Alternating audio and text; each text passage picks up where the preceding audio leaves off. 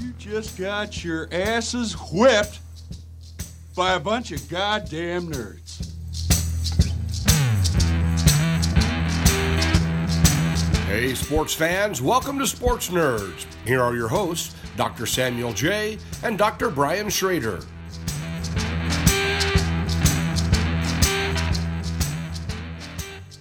Brian Schrader, my Sports Nerds compadre. We are back on the show. It's a wonderful week, not just because your Boston Red Sox are playing in the World Series, but because according to multiple sources, you and I have the number one and number two teams in the Big Ten. Huh? Yeah. Huh? Yeah, buddy. Are you excited about that? Are you excited? Are we talking? I'm excited. What would no, you? Sorry, what? We had talked about a Big Ten championship game if it were to come to Iowa, Michigan, but you're busy. Yeah, I'll be busy, which is a bummer because I would go. That would be fun. That'd be so much fun. No, I mean both teams are good this year, and I mean have some. You've said it a bunch of times, but Iowa looked really good in that Wisconsin game and could be undefeated, right? Mm-hmm. Yeah, this week Michigan only has that close loss to Notre Dame, but man, not to talk about my team, but they've had no issue with Wisconsin and didn't seem to have much trouble with Michigan State. I mean, they could have put more points on the board, blocked field goal in the first half, but considering that game was delayed by like an hour and a half, 21-7, I mean it's not bad. And then Ohio State loses.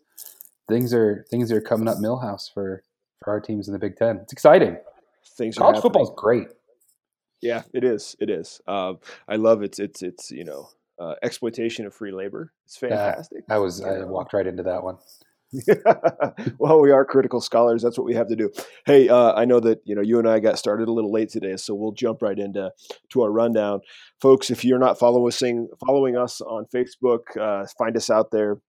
We are at facebook.com/sportsnerds. We are on Instagram, sports.nerds, and we are on Twitter, _sportsnerds. Brian, today after the show, after we get things edited up, I think I'm going to try to finalize our website. So Brian and I officially have a website. You can see it now. It's not pretty at the moment. It's a little raw, but you can go to wearesportsnerds.com. And eventually, I'm hoping, end of the day, it's going to be looking pretty solid. We like to get our videos posted up there. I know we're on YouTube, but it would be nice to kind of embed them in the website, but just kind of serve as a go-to resource for folks who are interested in the show. So stay tuned for that. Other things, Brian, do we have any news to announce? I don't think we have any at the moment. No, not that I can think of. Okay. All right. Well, let's jump right into it, buddy. First story. I wanted to get your perspective as a Raiders fan. John Gruden is simply dismantling the Oakland Raiders. And we read an article this morning from Bleacher Report that basically summarized a lot of the players taking issue with this. Are we to the point now where John Gruden has lost the locker room? We talked a couple weeks ago about affect and emotional management as a coach. And so that's question number one. Question number two, is that a problem? Or does he know what he's doing? Yeah, I mean, I think there's reason to believe that he maybe never had the locker room in the first place. Okay. You have to remember the guy hasn't been there that long. Mm-hmm. And we did talk about this last week that he does not have a reputation for being a player's coach. He has a reputation for being sort of a hard ass, something in the vein of a Bill Belichick, who is more of a my way or the highway sort of coach. And as soon as he got to Oakland, he got rid of their punter and sent him packing, and he went eventually and signed with the Broncos because he was a really good punter, but he had issues with getting penalties all the time for taunting and weird stuff like that. And I think he was just trying to send the message: we're not going to have that type of bullshit shenanigans on the team. And then what happens is he ends up getting cut from the Broncos, only a quarter of the way through the season. So maybe there's a method to Gruden's madness. The more recent stuff that is perhaps more troubling for other players on the Raiders is that they just have a bad history of losing their first round draft picks to not being very good, or to injury, or to whatever circumstance you want to talk about. And the most recent ones are obviously the Raiders traded Khalil Mack, who wanted to sign a long-term deal and wanted more money than the Raiders were willing to pay him. So they end up trading him to the Chicago Bears, and then just this week they got rid of Amari Cooper, who was another first-round draft pick, to the Dallas Cowboys. And the article that you mentioned points out that there's some rumblings inside of the Raiders locker room that Gruden either misled the players about whether or not they were going to get rid of people or get rid of Amari Cooper, or out and out told them that it wasn't going to happen, and then they come back from their bye week and Amari Cooper has been traded. So I mean, you can understand from the perspective of other players on that team that getting rid of two first-round draft picks in Khalil Mack and Amari Cooper is unsettling, right? You don't want to play for a team that's not trying to win, the team that's in a quote-unquote rebuilding situation. But the same Bleacher Report article that you mentioned makes the point that Gruden's got a 10-year deal in Oakland, and a bunch of his compensation is kind of ownership stakes in the team. So I think it might be fair to say that the writing was on the wall that they weren't, they only won one game this year, that they're playing the long game, and that having 3 first-round picks next year sets them up to do a lot of really creative things in the draft. I mean, when it comes to Amari Cooper, he wasn't playing that well, and he had a history of drops. He wasn't probably worth the draft pick value that the Raiders expended on him, and they were in a unique situation. They're not going to make the playoffs. They're not very good this year, and the Dallas Cowboys are an okay football team that were really, really shallow in the wide receiver position. So he is in a situation to go to the Cowboys and really help them out. So I understand from the perspective of players on that team, maybe there's a lack of confidence in John Gruden. But this is just like, you see this with college coaches all the time. How much can you hang the success or failure of a team on a coach in their first year, right? You have to give Gruden an opportunity to sort of work with Reggie McKenzie, the general manager, and build a team that fits his offensive and defensive schemes. And as far as Khalil Mack is concerned, I don't hang that one. I don't put that one on the Raiders at all. He didn't want to play there. He got paid a absolute ton of money. He's a great player, obviously, but he's getting paid a ton of money, and that's a contract that will probably be hard on the Bears over time. I guess my concern is, or my question is, going back to our conversation a couple weeks ago, knowing that Gruden is not going to be able to completely clean the slate and create a team completely around his idea. Do you think that he is going through and evaluating the players that he'll be able to have, I guess, empathetic relationships with, meaningful relationships with? He'll be able to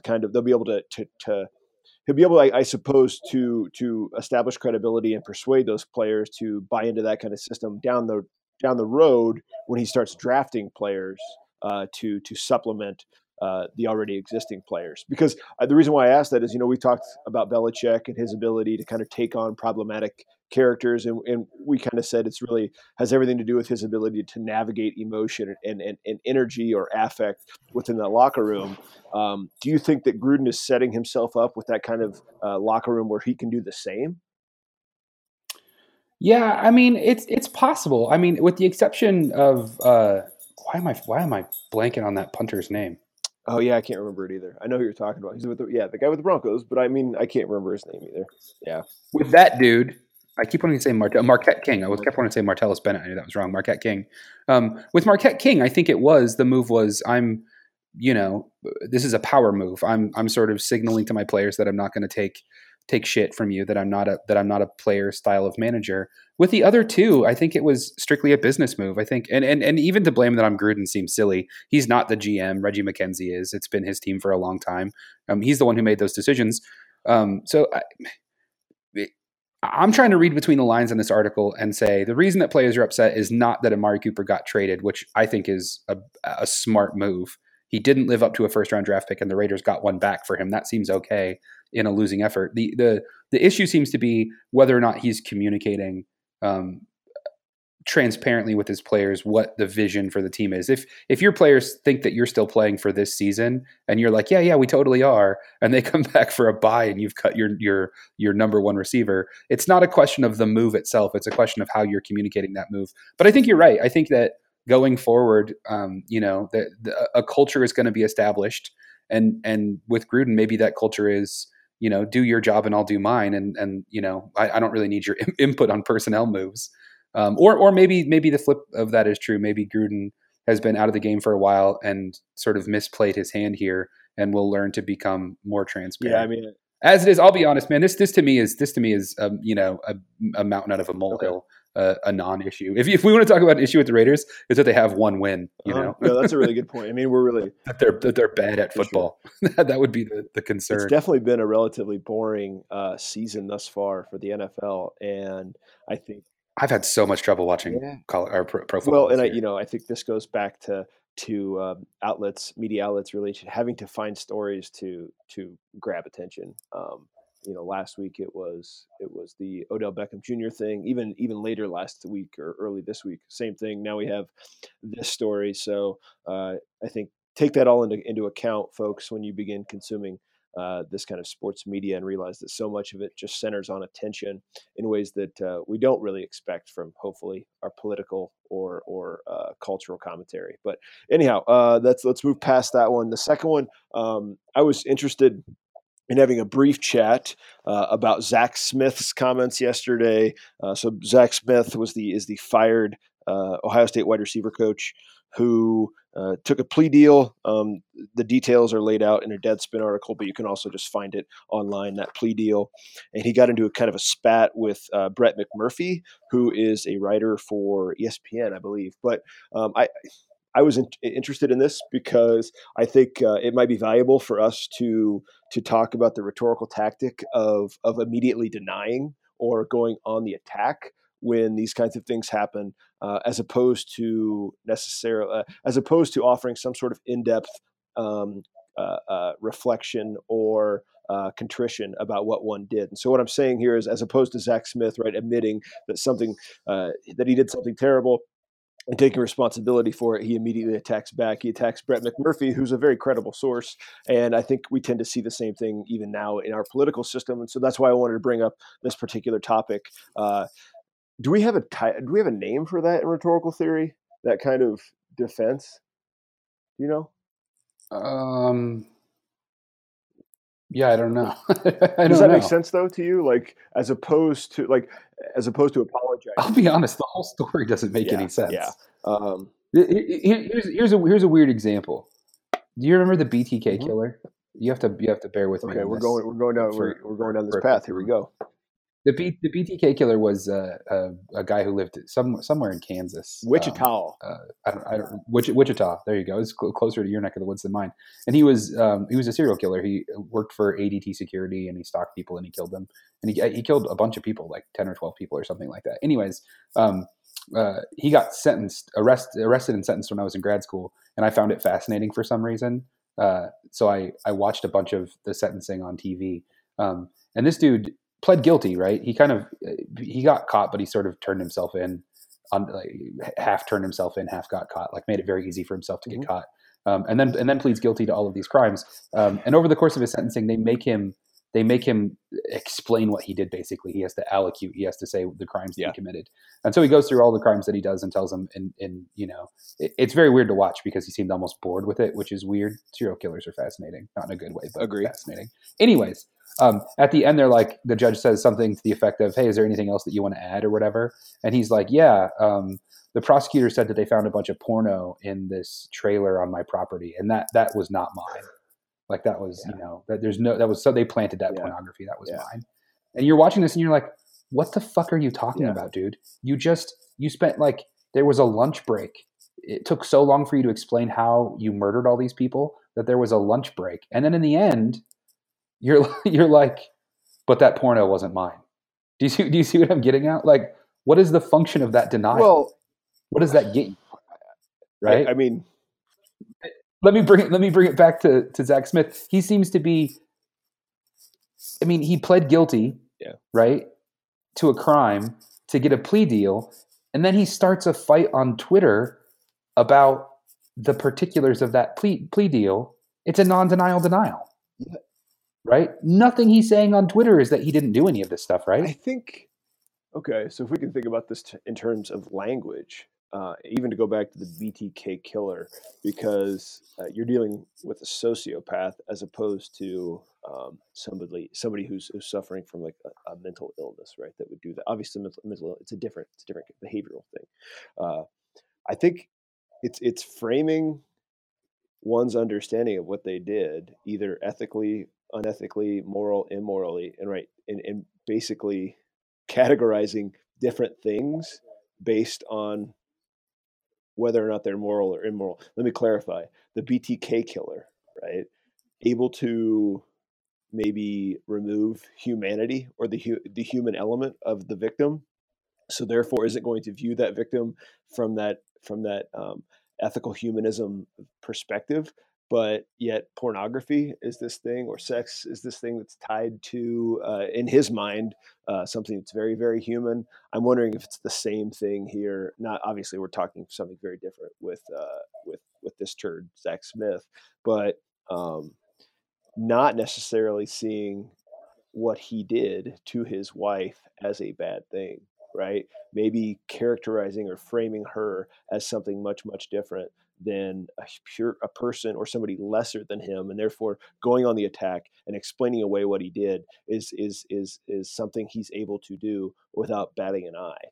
I think that's where language comes in, right? That's where everything comes in our brains, and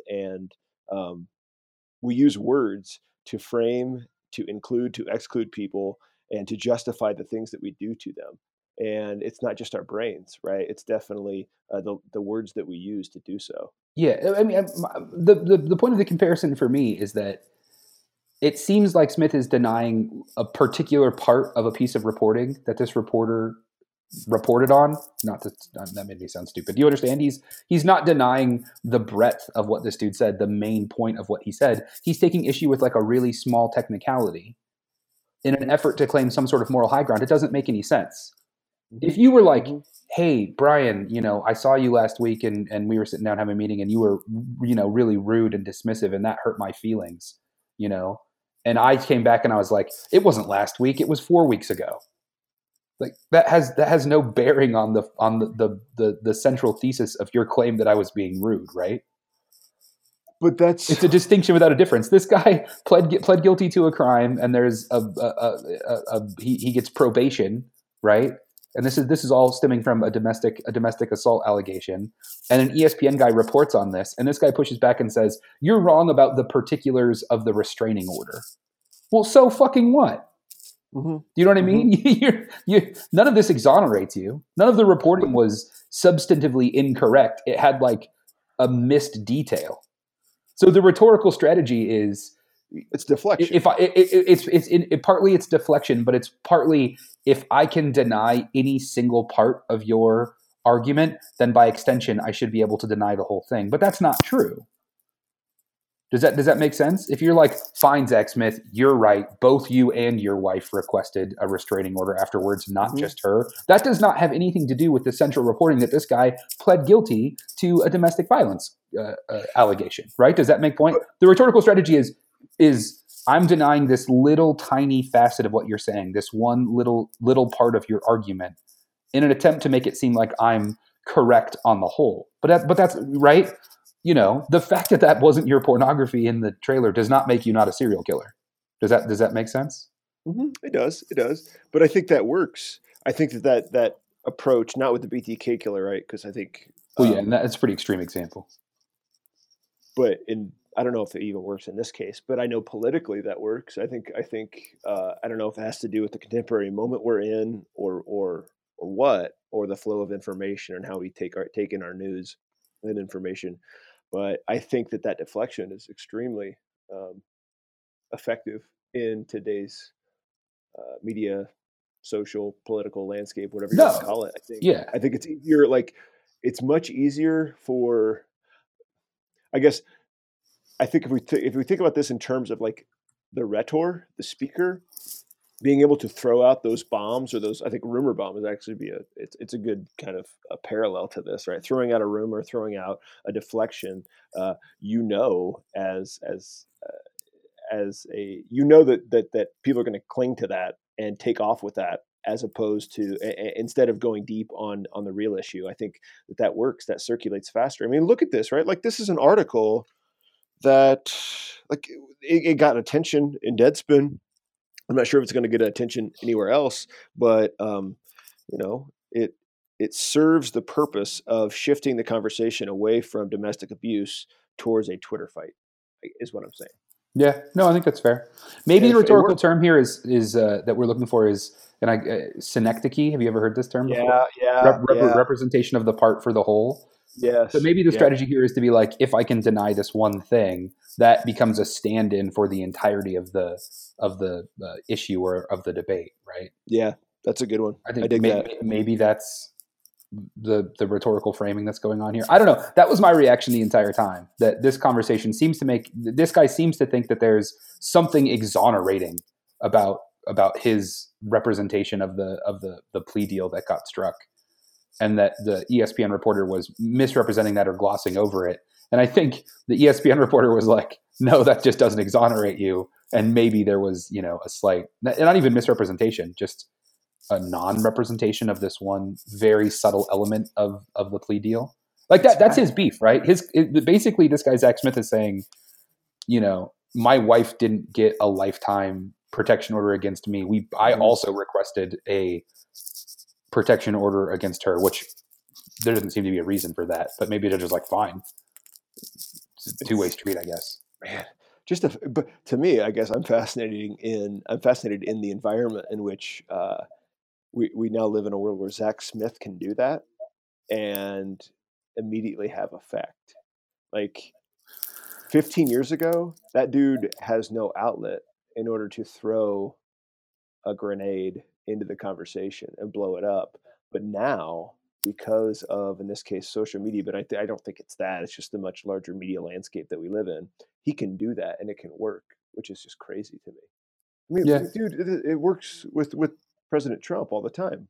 He will go to Twitter when there's any kind of negative reporting about him or his administration, and people recirculate it, right? They retweet it, they share it, and it has the effect of, at least in certain parts of the country or with certain ideological actors, it does tend to, reaffirm one's stance. And I think that's probably what happened here with Zach Smith. That those people who already agreed with him were able to kind of rally the troops, circle the wagons, and continue to defend him by saying, oh, this Brett McMurphy got it wrong, right? Or he's focusing on the wrong thing, or Zach Smith is getting an unfair shake. So it works. That's what's crazy. Well, and it's happening in a fake news era where if something paints you in a negative light, or if you disagree with something that you can just sort of say this is fake news, and there's a lot of people who due to sort of a concerted effort to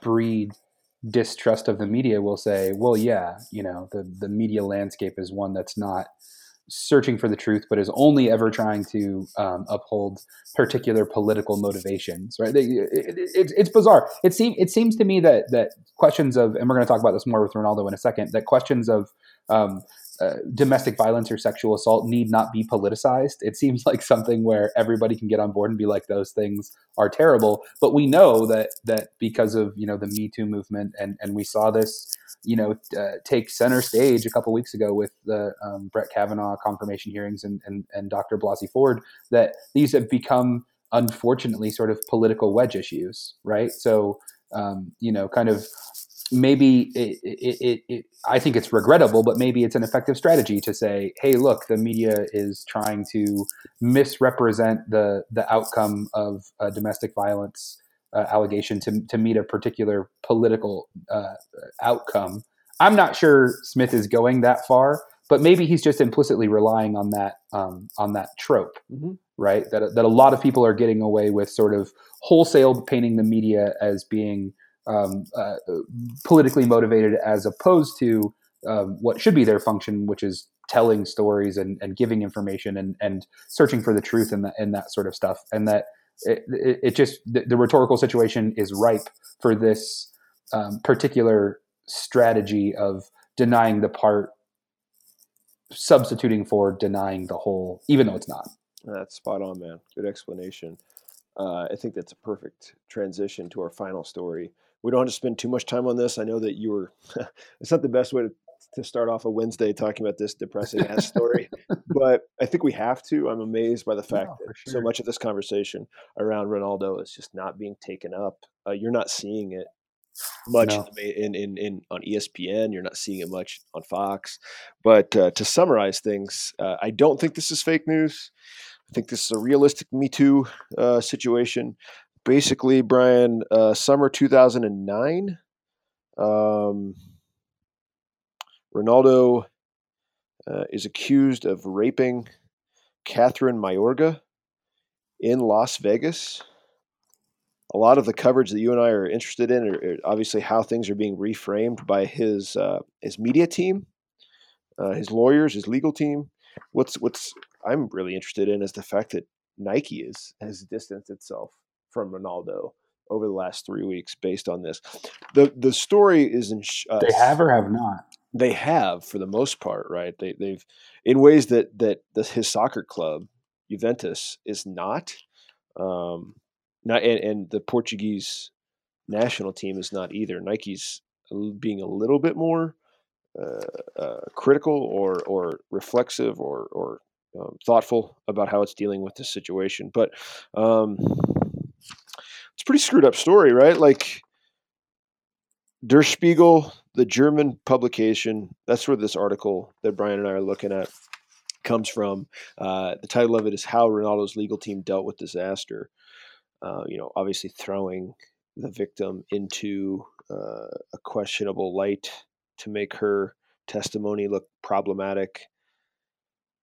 But I mean, what's crazy to me, dude, is you go through and you read this Der Spiegel article, which has like testimony from Ronaldo, and he totally raped her, right? Like he admits it. That's what's fucking crazy to me. Have you read this whole thing?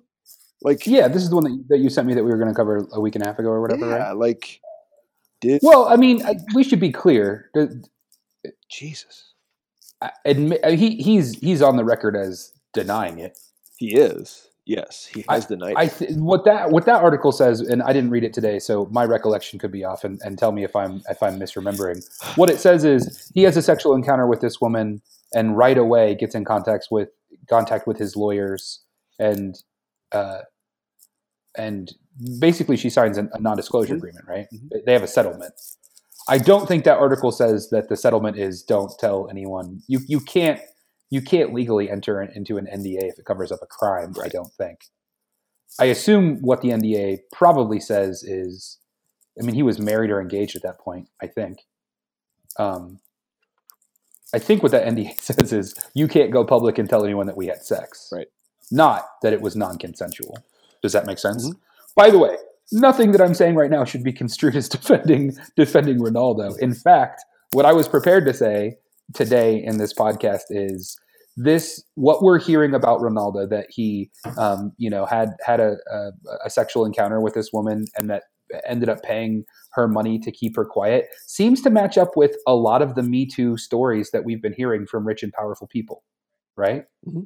Does that make sense? Does that make sense that because you're powerful, you feel like you can, do whatever you want, up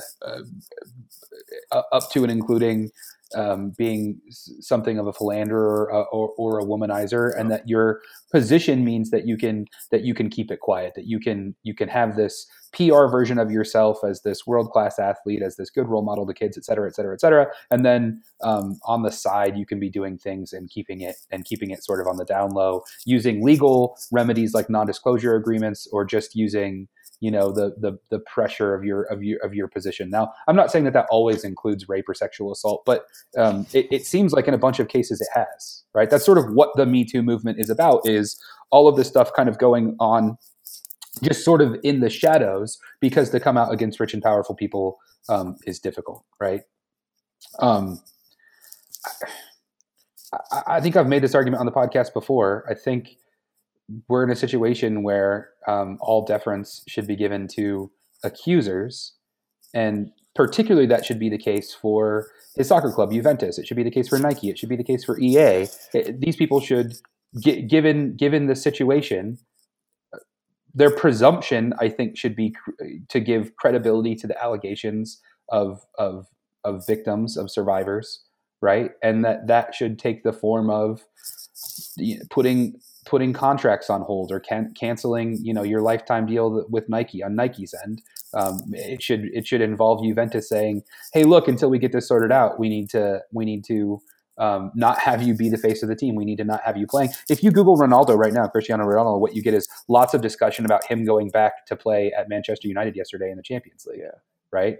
There's definitely stuff about this allegation, but it's not all that you're seeing. And so I think one of the real question marks of the Me Too movement is, are there people who are kind of beyond reproach when it comes to these types of allegations? Are there people that are so rich and powerful that they can get away with this stuff and there's nothing you can do with it? And I'll be honest with you. I think Ronaldo is a really interesting test case because he's one of the most famous athletes that's currently playing. I think that's fair. A top 2 or 3 or 4 athlete in the world. He might be the number one most recognizable professional athlete.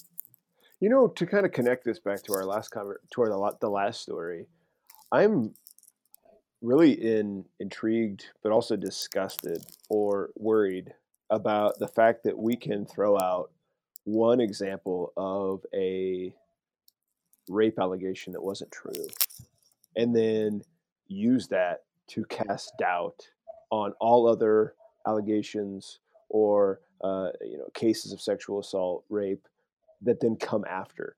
And I'm thinking particularly of, say, like the Duke lacrosse or Virginia University of Virginia rape cases, right? In which we go back, and I'm not saying you and I, but I think those who want to ignore the fact that women are actually in a much, much more dangerous position. It's a threatening position, right? Or that they are a threat. They are a victim of violence in ways at a level that men just do not see, right, or experience. But we will throw out these examples of cases where the allegations were false in order to cast doubt on every other allegation that comes after. And I guess to me, I wish that we would take a moment and think about this, because how can you rationally and reasonably think that, let's say, this woman, but really any other woman who's willing to cast herself or throw herself out into the public light and be persecuted and investigated and have all of her dirtiest secrets dug up,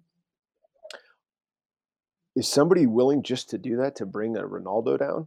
Like that's my question. Like, that doesn't make sense to me, to say, oh, they're doing that to bring Ronaldo down. Like, what is she getting out of this by bringing the conversation back? Like, nothing whatsoever. Well, the same is true in the Kavanaugh situation. Exactly. It's every case, but yet we continue to go to doubt. I think we do continue to doubt, right? And I think just a simple process of contemplation would make us realize that there's in 99% of these cases, there's no reason for a woman to make this shit up at all, and that we should automatically, or at least more comfortably, give credence, credibility to what she's saying. Thoughts on that? Yeah. Okay. No, listen. I mean, the data bears this out. The extreme minority of rape and sexual assault allegations are proven false. Because of what you just said, that there's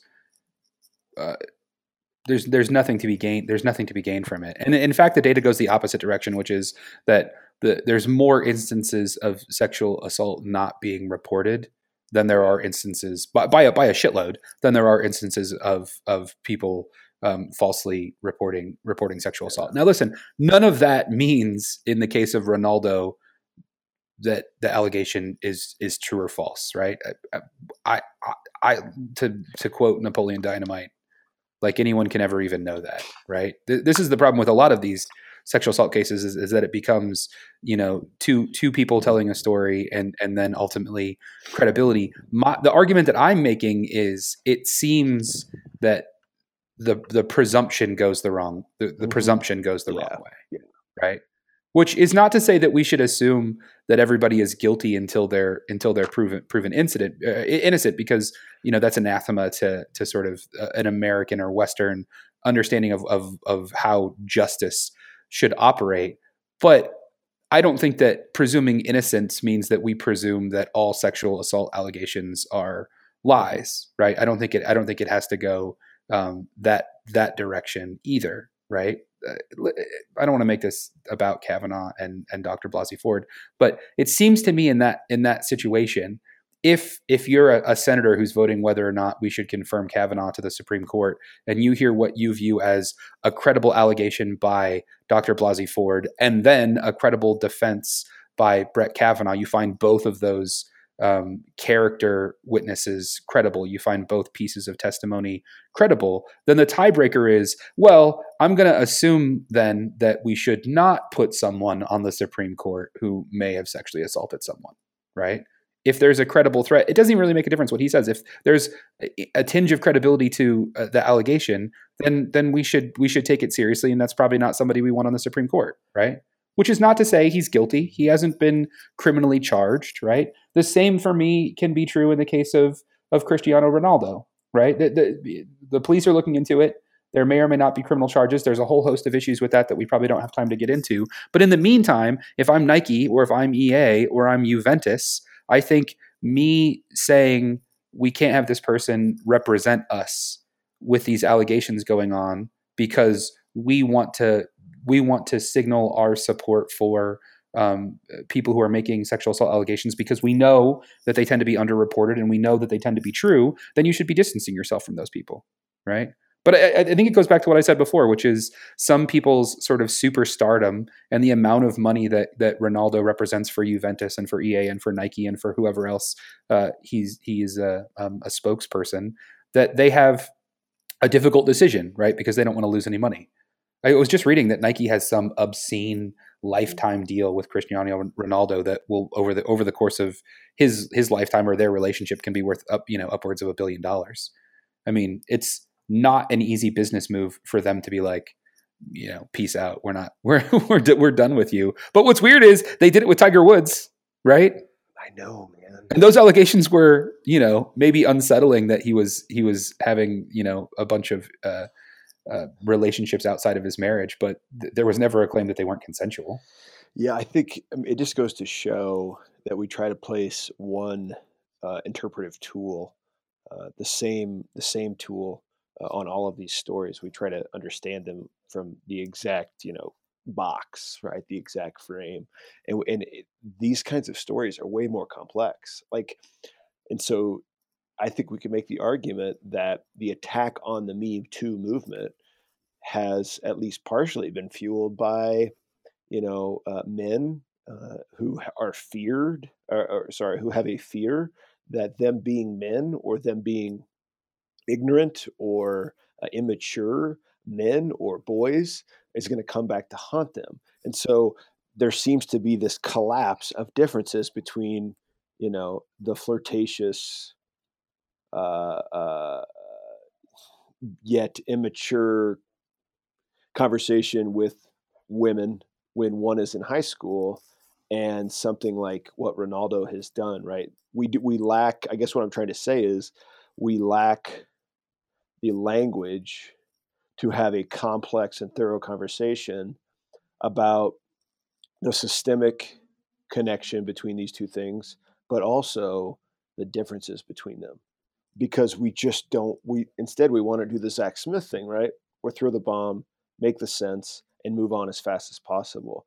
Like to me, that's the problem with the contemporary communication landscape, the contemporary media landscape, is that we're allowed to not have these conversations in depth in ways that we should.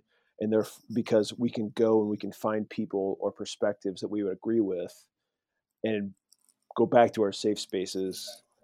And that's just not a good thing in terms of the progress of a deliberative democracy. I mean, you know this way better than me, right? I mean, you're a debate coach. This is I understand, right? You and I have had plenty of conversations about the limitations of debate, but as an act, right? As a learning tool, you force your students into those moments in which they have to wrestle with stuff they don't agree with. That isn't expected of the public, is what I'm saying. That's what debate is, debate the side that you get assigned, not the side that you believe in, as, theoretically a mental exercise. Yeah. An academic one. All right. Before we leave, just wanted to make mention of, I don't know if you read this, but yesterday, University of Utah track and field athlete Lauren McCluskey was found murdered outside her dorm room by a guy that she had been dating, and he had killed her and then killed himself. The story's still unfolding, but really, really terrible. Really just a terrible story. It's just, I don't know. Hopefully we can get through all these negative stories this week, so that next week we can have a conversation about the Red Sox winning the World Series. But it's possible. I did want to ask just really quickly, not to transition away from serious to something with a little bit more levity. You posted on all of our social media stuff that the final Pythagorean win-loss XWL for baseball. Did you want to mention that really quick? I found that really interesting. You and I have been having this conversation from basically August 1st on, which is, we now have the tools to reliably say how good a team should be or should not be, and that's what Brian's talking about. When you do the adjusted win-loss record, the top three teams were Houston, Boston, and the Dodgers. And crazy, right? To see, look who made it. And the Brewers were so far down that list that you and I think even in conversation, we knew that their luck was going to start running out, right? Like they regressed to the mean. It's just wild to think that this stuff happens because the data, that's the one beautiful thing about baseball. The data set is so big, right? That these measurements are way more reliable than we would even have, I think, in a 16-game season or an 82-game season. So yeah, it's not so. The teams that scored the most runs in the season and gave up the fewest runs are the teams that are making championship series and are teams that are making the World Series. So maybe there's something to that wins don't tell the whole story. Hey, one other thing, and maybe we'll sit on this until the next podcast. Have you seen this stuff coming out about, some Red Sox bench pitchers named Heath Hembree was complaining that the World Series balls feel different? Like the MLB changed. That's the kind of conspiracy theories that the MLB puts different balls in for the World Series to make and their claim is that they're like tighter, they're stitched more tightly, and like maybe that they feel harder. And the claim is that they pitch the same, but that they're more likely to jump out of the ballpark. So, the foil hat conspiracy theory is Major League Baseball swaps the balls in the World Series to make sure it's not a bunch of 1-0 games, but instead it's 8-4s like we saw in Game 1 of the World Series. And I was reading about this, and Astros made the same claim last year that they said that the leather was different in the World Series than the regular season. And in both cases, I don't know if you find this persuasive or not. The pitchers say, hey, listen, we've been holding these baseballs since spring training. We've been playing with these balls for 7 months.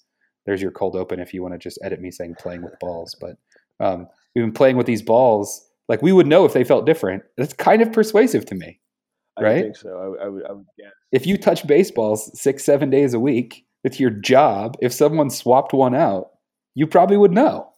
Listen to you. So what do you think? Are we playing with a new set of balls in the World Series? No. I'm going to say no. No. Different cows. That could be. Yeah, that's exactly all right, Chumley. Did you know that your butter changes color over the course of the year because of the cow's diet? That's why sometimes it's more white and sometimes it's more yellow. That's good stuff right there. That's weird, right? I dig that. That's nice. Wonderful, depressing show today. But dude, in all seriousness, thank you for ending this one on a positive note. Folks, you can follow us on Facebook. The butter thing or the butter thing, the baseball thing. Find us on Facebook, find us on Twitter, tell your friends about us. We're on Anchor. Let's make this thing explode way more than it already has. So, all right, old boy. Check out the website. Especially better. WeAreSportsNerds.com. All right, later, homie. See ya.